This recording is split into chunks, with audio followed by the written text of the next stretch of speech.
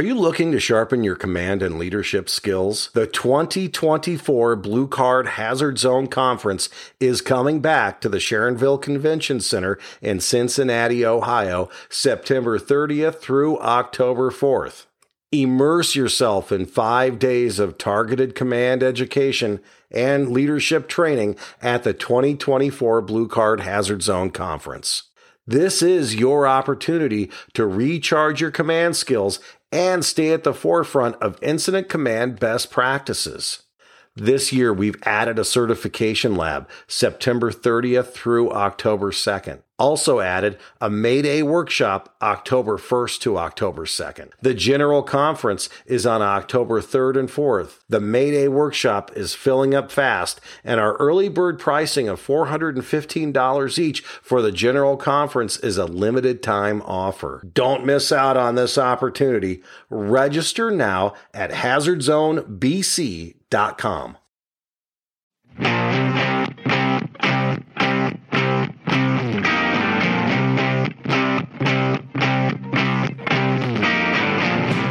Hi there, and welcome to B-Shifter. I'm your host, John Vance. Thanks for joining us. On this episode, we'll be talking with Don Abbott, who heads up ProjectMayday.net.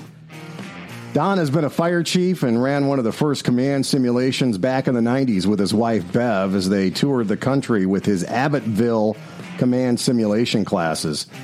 Don later went on to work for Chief Alan Bernasini at the Phoenix Command Training Center, helping with computer simulations. Since his retirement from Phoenix, Don has been collecting data on Maydays and trying to get to the root cause in order to help prevent them from happening. He and his group have studied over 10,000 Maydays, and they are publishing information on ProjectMayday.net that has shed light on emerging issues such as sleep deprivation in the fire service, emotional issues, and their proximal causes related to Maydays and air management, just to name a few. We'll get into it in detail with Don here. We're also joined on this episode by Blue Card Program Manager and co-host Josh Bloom. So sit back and enjoy B-Shifter with Don Abbott.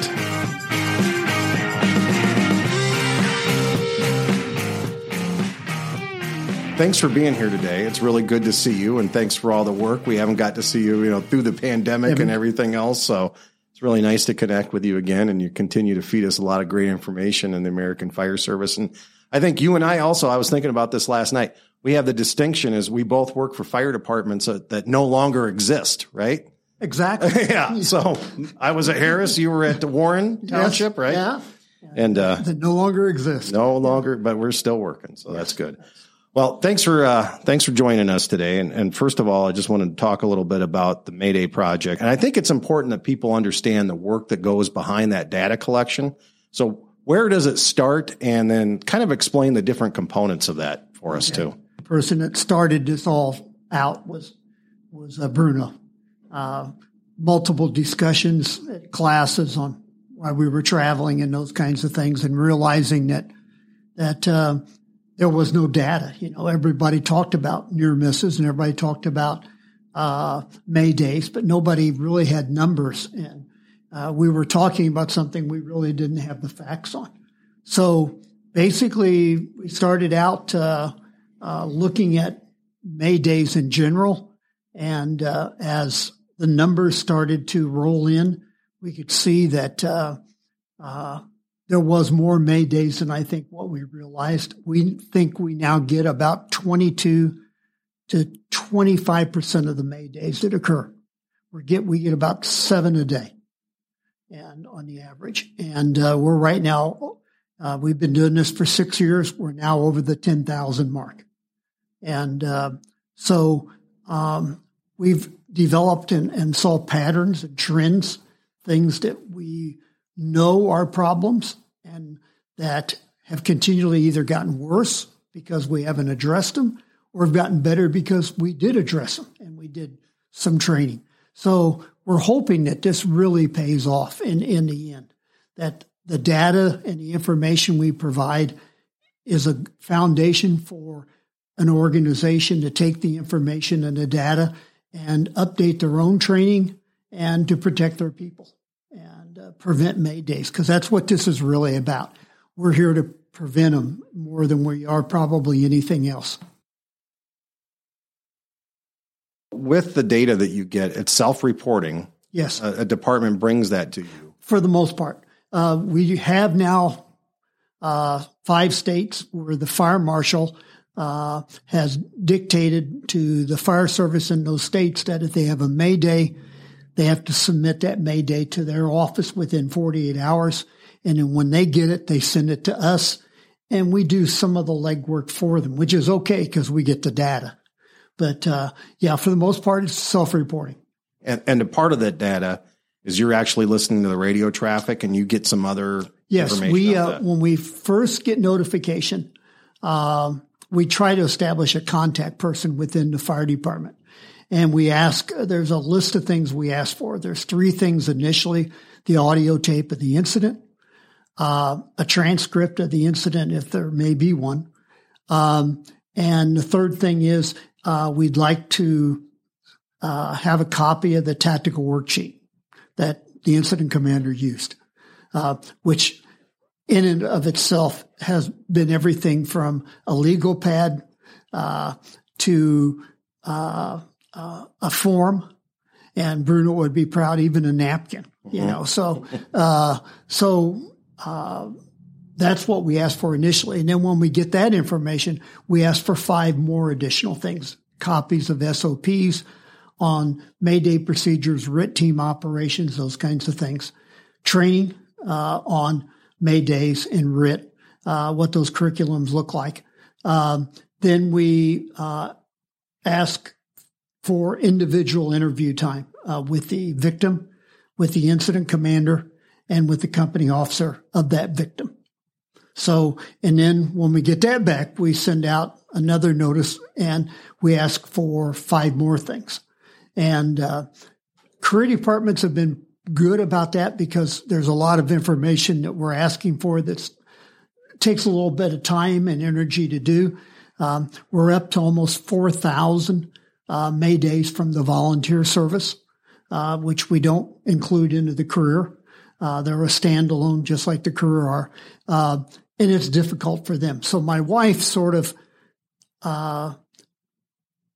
pairs up with whoever their representative is, and she sort of walks them through it. She does a lot of the work with the volunteer fire departments. She does a lot of work to begin with, but she does more so with the volunteer departments. So, did you notice some? Because I was looking at the 2020 career versus volunteer, and I noticed some disparities. I mean, what do you see in this time around between the volunteer and the career? The disparities are pretty much the same. I mean, to a certain extent.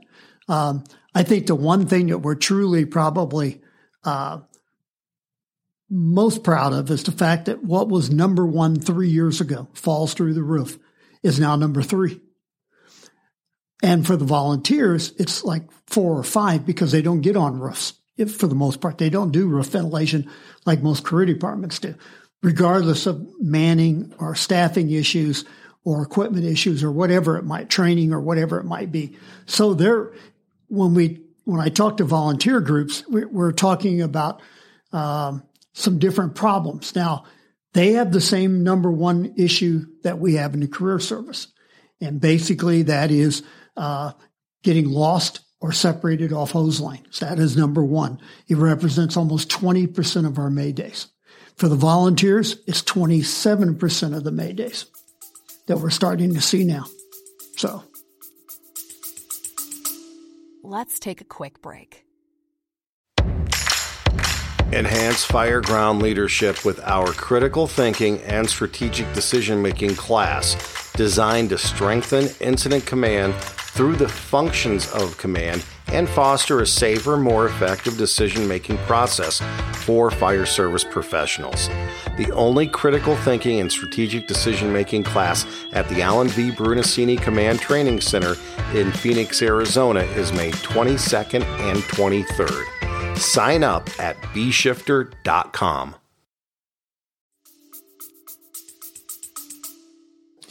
Don, before we go too much further, I think it's important that we tell everybody, because we're saying self-reporting, and indeed it is. It's whatever information that they're willing to give you and collect. But right. You're verifying information too. So I think it's important that we talk about that, because there's data flying all over the fire service that is indeed self-reporting, and it's just whatever I decided to tell you, and then nobody verifies it. So can you just talk briefly about how do you verify some of this information?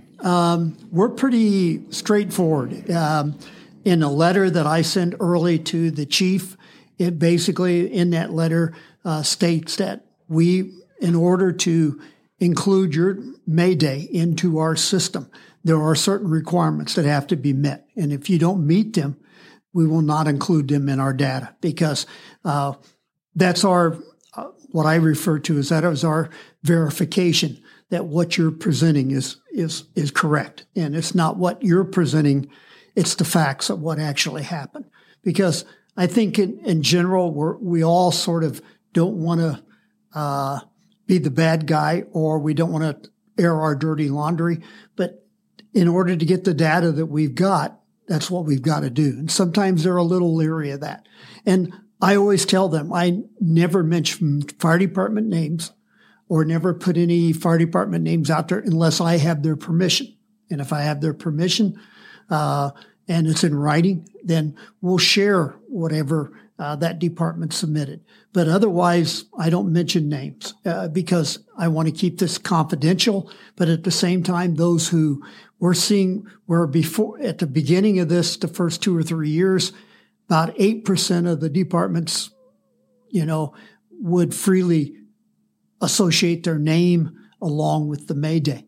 That number is closer now to almost 20%. So it's going up.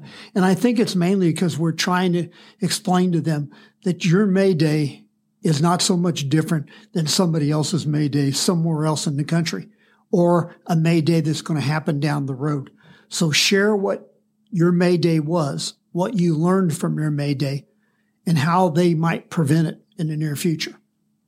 So I think one other thing, just so people understand it, and in your website you clearly, I think, explain it. But it's not just you. There's a group of people, right? Yes. That are working on this. So it's a huge undertaking, and I mean, I say thank you over and over again for all the work you're doing with it and everything you're putting out about it. And it's important. I think people realize that this is truly validated information and data, not a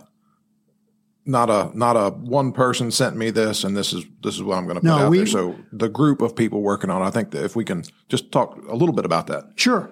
I have what I call 8 professionals. These are doctors. Last year or year before last, we brought on an epidemiologist who retired out of the CDC, moved here to be closer to his daughter, and sort of got him roped into volunteering some of his time and energy.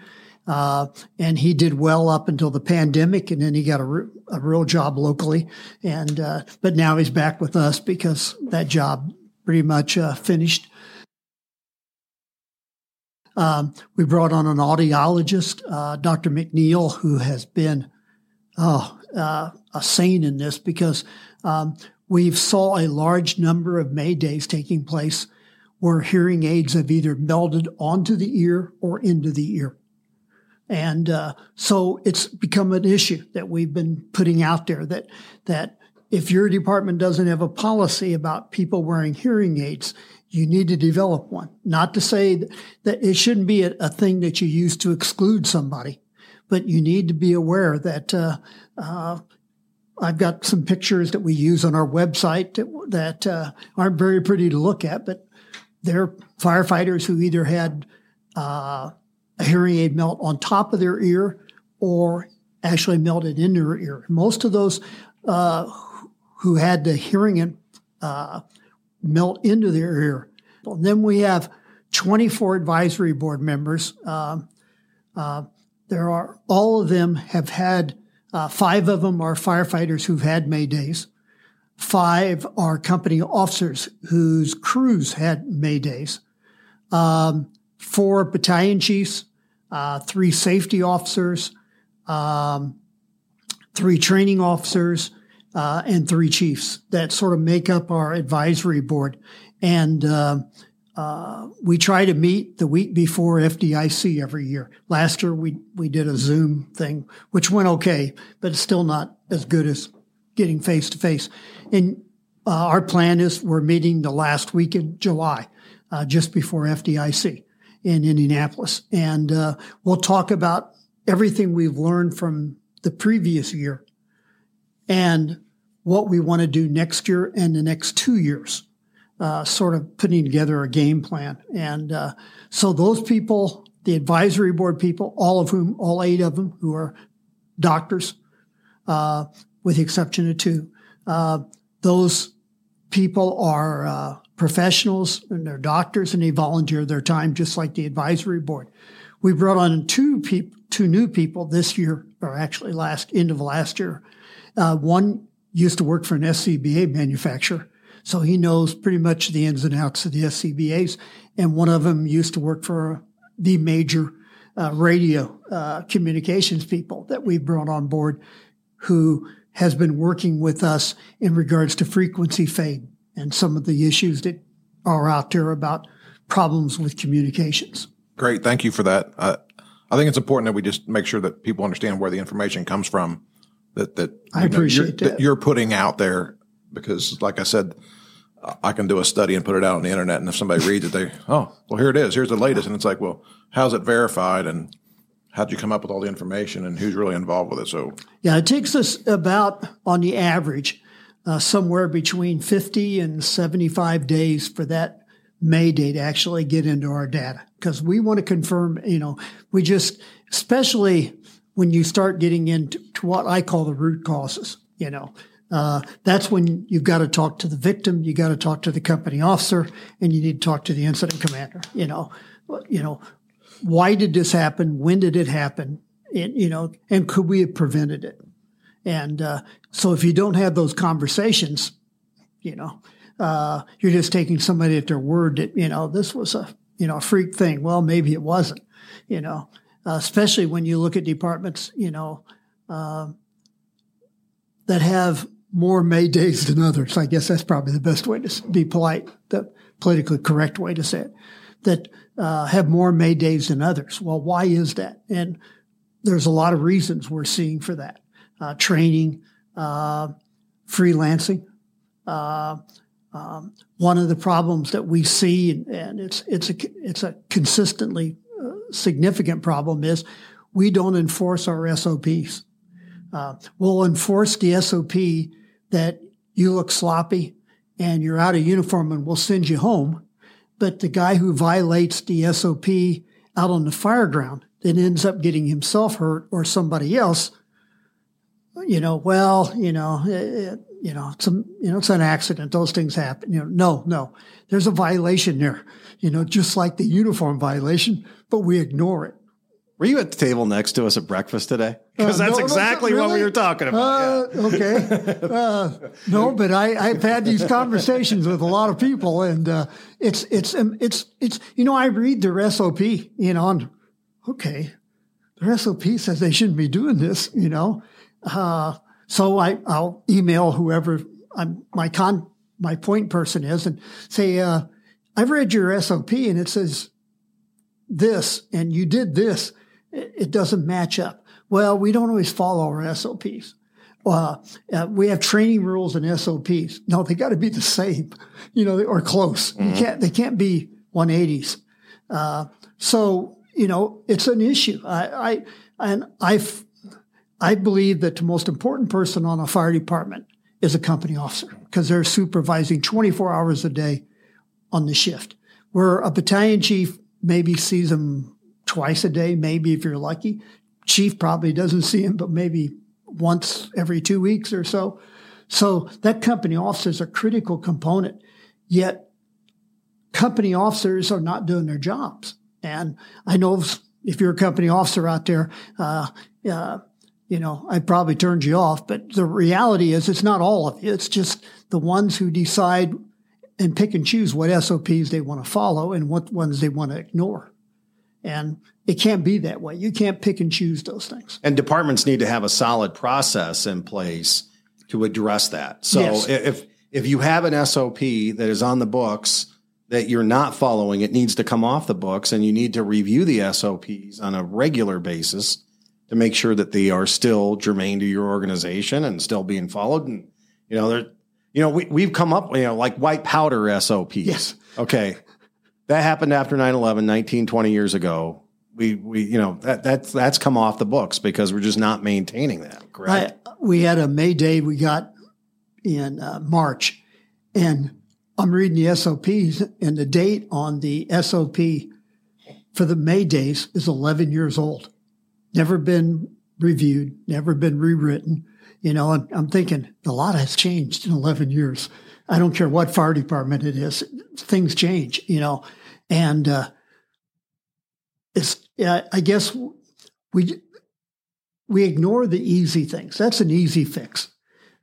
And we sort of, I don't want to say we bury our heads in the sand, but the reality is we just don't pay a great deal of attention to some of the details that we should. Yes. And I think, and as I said earlier, you guys said you talked about this at breakfast, I think when I read these SOPs and then when you listen to these audio tapes, they don't match up. You're thinking to yourself, okay, what's the problem here? And part of it is they're not enforcing their SOPs on the fire ground. So, we talk a lot about the whole SOP thing, and, far too often the SOP comes from the administration and there's really no training on it, right? So we really don't set that expectation of what the SOP is. So, it's really that SOP has to connect to everybody and everybody has to be on the same page. And so often it's just like, we push an SOP out. It looks good. We had to have it. Somebody said we needed to have it, but we really didn't go over it and talk about it. And I see that over and over and over again when we go to organizations that we're doing training with that have a Mayday SOP. And it's like, have you ever exercised this ever? And the answer is no. Like 95+% of the time, the Mayday SOP, they read it. It's never been exercised in a training environment. They don't talk about it. And they put it out. Somebody signs it. Yep, I saw it. And it's like, do you really think that's going to work when somebody says Mayday, Mayday, Mayday? If they're not familiar with it, it might be the best practice out there, but it's just not going to happen if we don't train on it. Exactly. And sometimes, we put those SOPs out there just because we're supposed to or people expect us to, and nobody trains on it. I'm a firm believer that you got to train on an SOP before you put it out. So, one of the best chiefs I ever had, when an SOP came out, the SOPs were always on a yellow page, but there was a pink page attached to it, and it was his interpretation of the SOP.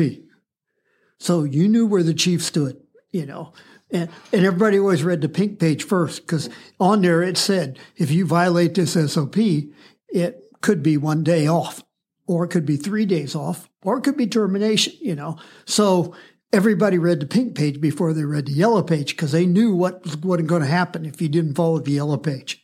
And I don't think that's happening these days. I think we say these, we give it a lot of lip service, but we just don't follow up with. I can remember here in Phoenix when at the CTC, when we were looking at a variety of principles that we were going to put into practice. On deck was one of them, and Mayday was another. And we would actually write to Mayday or write to the SOP through simulations at the CTC, exercise all 3 shifts, and then come back and rewrite it based on what we learned. And I think we went through 5, 6, variations of the Mayday SOP before we got it right. And it's one of the things that Bruno said, when we put this out, it's going to be right. I'm not going to change it 6 weeks from now because it didn't work. Let's make sure it's right. And so, John Hinton, Terry Garrison, and Nick, they're the ones that spearheaded and put the thing and came and practiced it every shift. I mean, they came to the CTC. We brought the battalion chiefs in. We ran through the same one, saw some of the same issues on every shift, rewrote it, and then, tried another one. We got to tweak this in a little bit because it didn't work in that particular, for whatever reason. So I think a lot of it is the fact that we rely on these SOPs thinking that they're the 10 Commandments. And the reality is when Moses come down from the mountain with the 10 Commandments, it didn't work because nobody was going to practice it. It's the same way here. We've got to practice it and make sure it works before we implement it. Before we get back into your project, I just wanted to talk about command training a little bit and your involvement in it.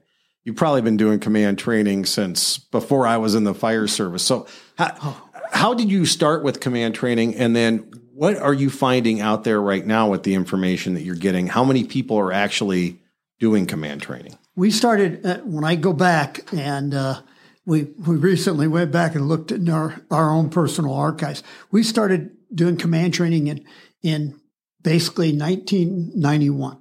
And then in 1993, I built Abbottville, which was a diorama that was 12 by 12 feet and had 300 plus buildings on it. And we burned them and smoked them and everything else.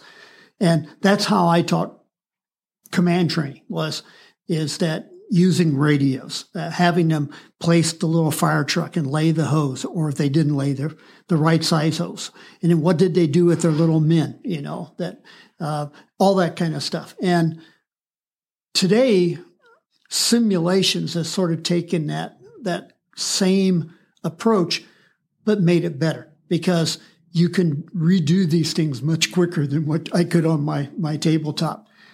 But I think the thing that we're seeing that to me is a little bit alarming, and I want to go through it sort of from two sides. One of the things is we need to train company officers in Mayday operations because 30+% of most Maydays take place before a battalion chief gets there.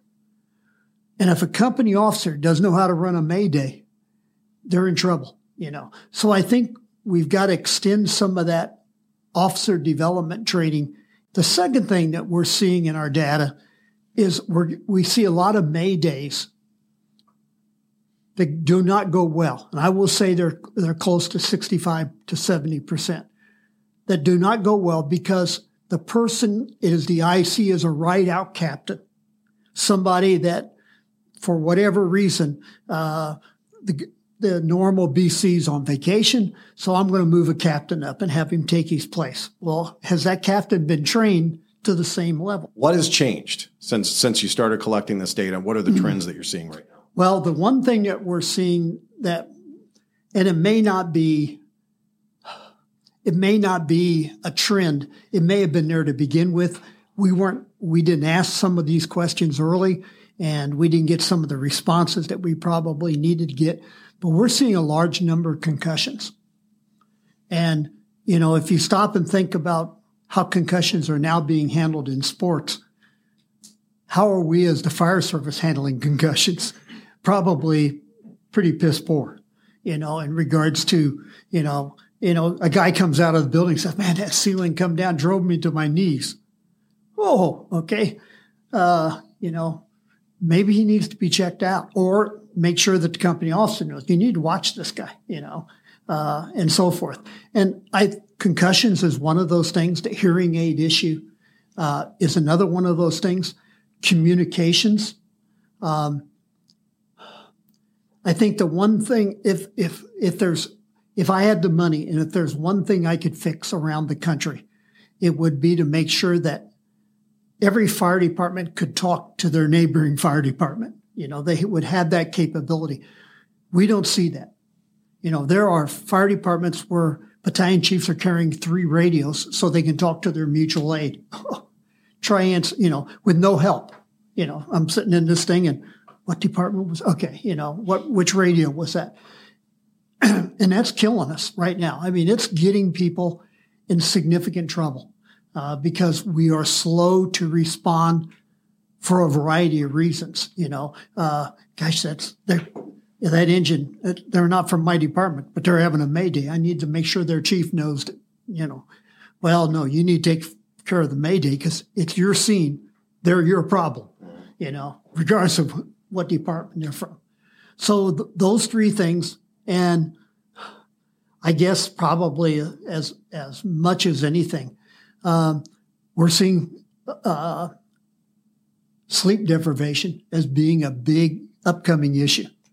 And what sleep deprivation does to people that work 48s and 72s, especially if there's any depression or anxiety involved, if they're had a fight with their wife before they came to work that morning, or their kids didn't want to go to school, anything that sets them out of their norm when they start to work. And we're starting to see some that we weren't asking these questions 5 years ago, 3 years ago. Yeah, 5 to 3 years ago. We weren't asking those questions. Now we are. And what we're seeing is a wake-up call, I think, to the fire service that we've got to take that issue more serious than what we've done in the past. That's all really good information. So are we, Bruno always used to say, we're not finding any new ways to really get ourselves into trouble. So is there anything that stands out like a new way, or should we really have learned over the last 50 years from a whole lot of events? I think we should have learned from a whole lot of events, but there are patterns to what we see. If you go in with a crew of 4 people, probably the person in most cases, and I think it's in the high 50% range, the person that's most likely to have the mayday is the engineer, because that engineer probably only goes in on 1 out of every 12 fires. Probably hasn't worn an air pack in recent months. And when you go to training, where does that engineer, what does he do? He pumps the engine. He ain't going in as part of your crew. And we're seeing a lot of situations where the engineers are because they're older, they got more experience to a certain extent, put in situations they probably shouldn't be put into, simply because, well, they're the engineer.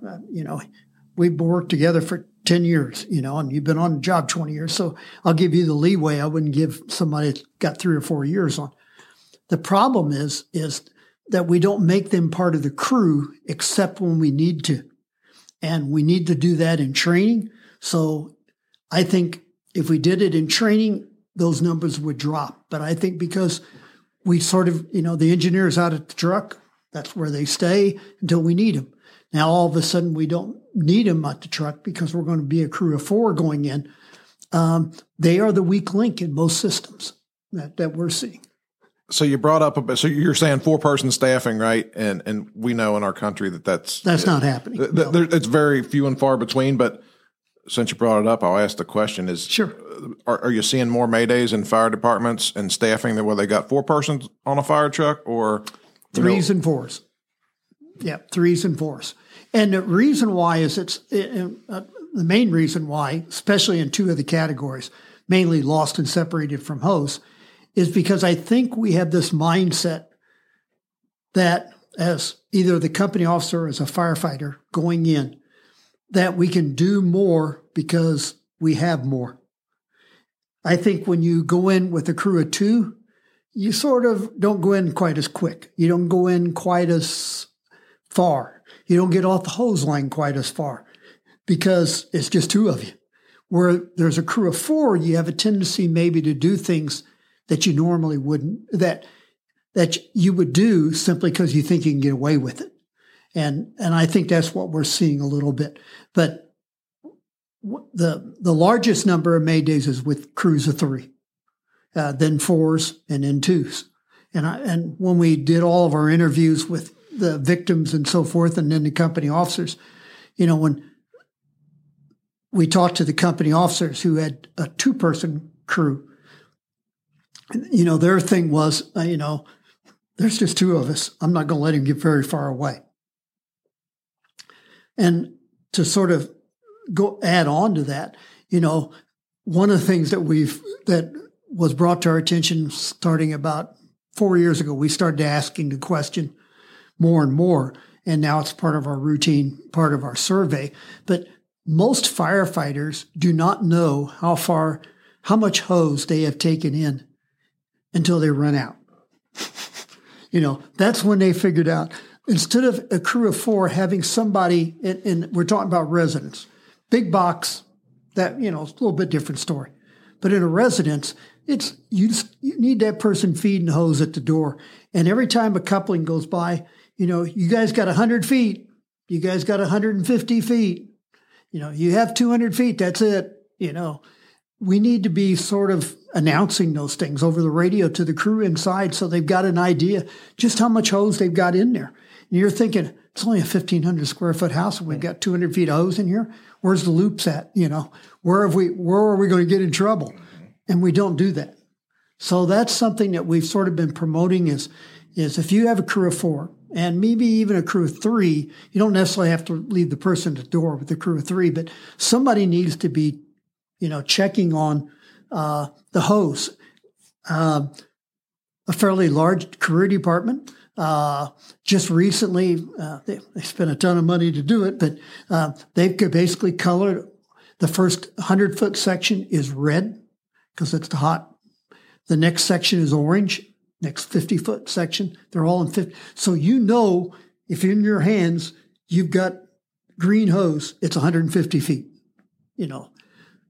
That's an expensive way of doing it, but I'm interested to see what their statistics are here in a couple of years, because they had 3 back-to-back May days involving people getting off hose lines.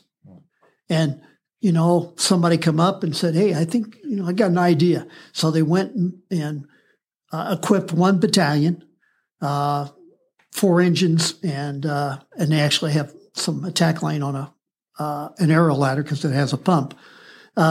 With this layup, everybody come back and said, hey, man, this is great. Let's do it department-wide. So they're doing it department-wide now.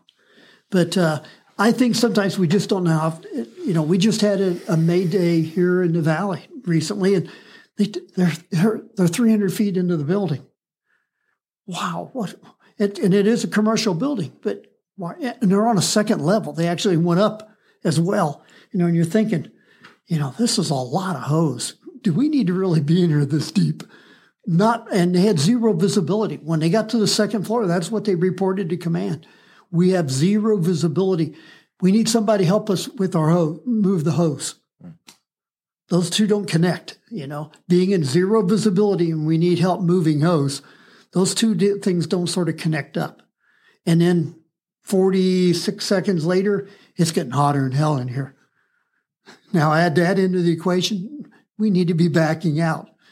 Didn't do it, went in about 30 more feet, got caught in a flashover. Sometimes, again, like I've said before, we're our own worst enemies because we've gotten away with it in the past. We'll get away with it now. Things change, more and more plastics, more and more things that when they burn, they burn at a very high rate of heat output and put out some of the blackest smoke you would ever see. You'd think you have a tire fire. But if you looked at what's burning, it is probably 3 or 4 old tires that have been recycled, into a rug, that kind of stuff. So you said something there, and I don't want to get too far away from it without going there. It seems like in our industry, we're really good at throwing tools at trying to solve the problem. So I'll just give you said, fire department has some people and they get off the hand line, lost, disoriented, whatever, maybe went too far. So they're going to change some hose so that can remind people where they are, right? Got 3 firemen, got burnt. Oh, we're going to increase the TPP rating on our turnout gear. I had firemen run out of air. So we're going to increase how much air that we carry. So, do you see that? You've been around a long time, but that's not solving the problem, right? No, it's not. We're really good at solving. I always tell people those are Band-Aids and excuses that you're not fixing the problem, and you're not addressing the problem as a fix. You're just putting a Band-Aid on something that is going to happen again. It's just like, let's give everybody a radio, and so everybody will be able to communicate. Yeah, that doesn't work either. Then you don't get any airtime to report your Mayday because everybody's on the radio, type stuff. Even though those radios are important to be in people's hands, it doesn't mean they have that just because I give 38 people a radio at the scene of a fire doesn't mean they all have to talk. Most of them should be listening, not talking. Again, that's a training issue, right? Yes. Yeah, yes. we buy radios, gave them to them, didn't tell them what to do with them. Yes. Yeah. Or the orange buttons. I think the one thing I've learned, there are more policies on the use of the EA button in this country than there is anything else. I mean, there are some policies that you're wondering, what the hell are we doing? Let's take those buttons off the radio. We're doing a disservice to ourselves. For most cities, when we buy radios, it's for the cops. And we have to fit into what the cops want. And as a result, the EA buttons, for a cop, you push the EA button for most cops, especially with the new radios. When you push that EA button, it lets dispatch know that I'm in a situation where don't talk to me. I will talk to you, because they don't want that, over the air. But we're putting that EA button out there. And a lot of people don't realize that when you push that button, because the radios were purchased under a bulk, that when you push that button, nobody's going to talk to you, because that's the police policy. We have a Mayday that's exactly what happened. The fireman pushed the EA button, and it was dead silence. He could talk to command, but, dispatcher, nobody else was answering him because of the way their system was developed. So they went back and spent $2.4 million to fix the problem. And that was that we shouldn't have cop radios. We need fire radios. And Motorola is getting better at that. Prices so's the price of those radios.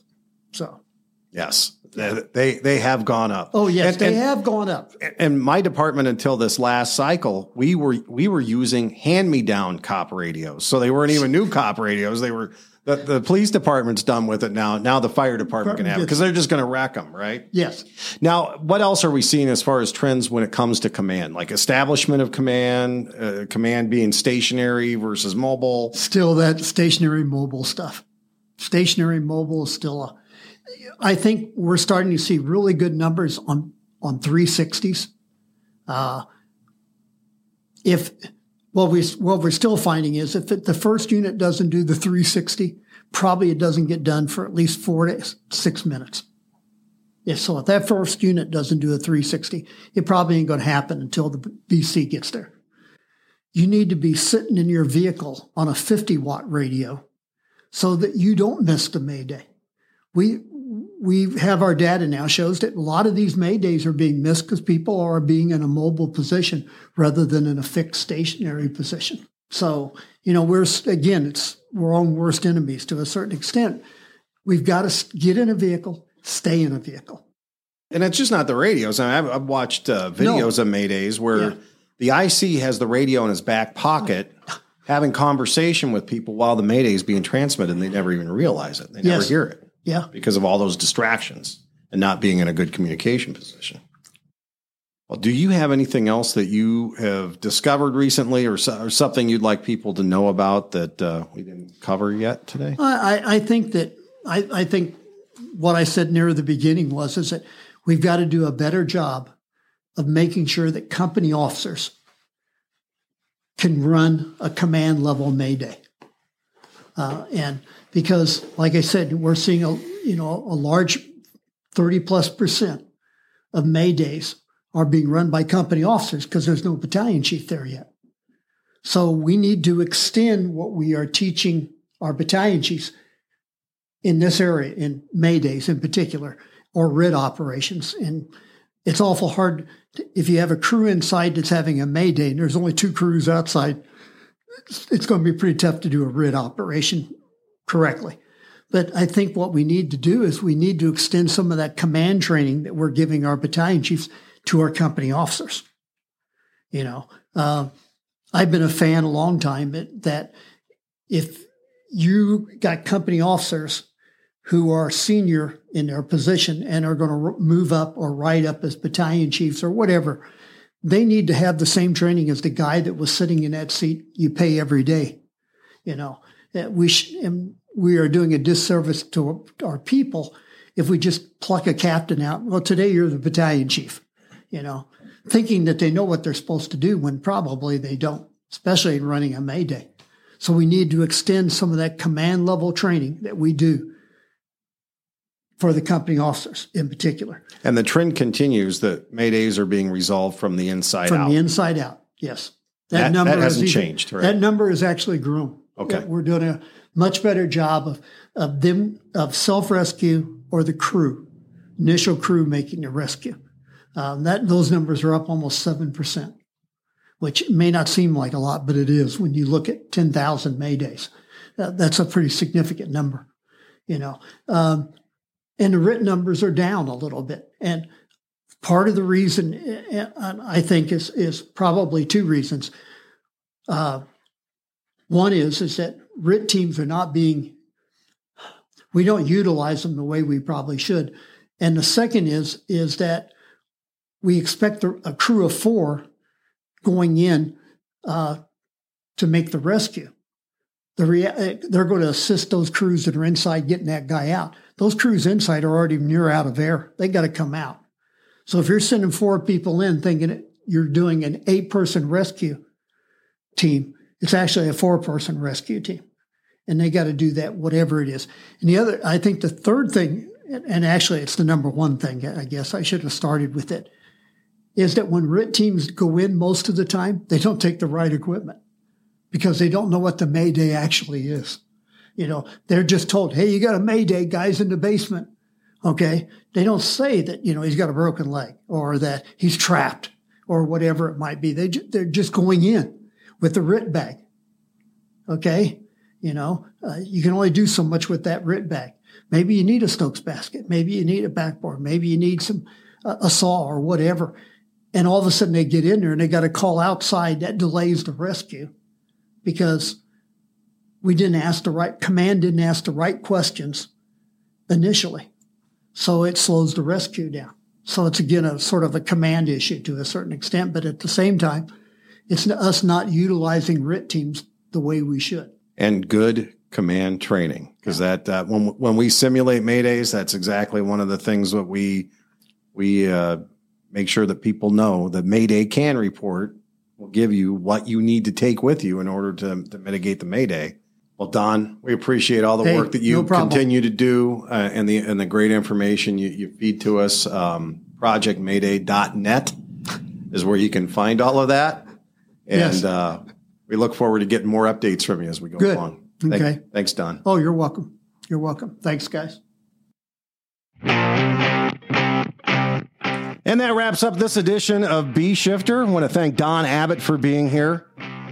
This is part 1 of a 2-part discussion. I hope you join us next time as Josh Bloom and I will get together and discuss the data that Don is cranking out and how do we address that in the American Fire Service. Until next time, thanks for listening to Bee Shifter. Please be safe.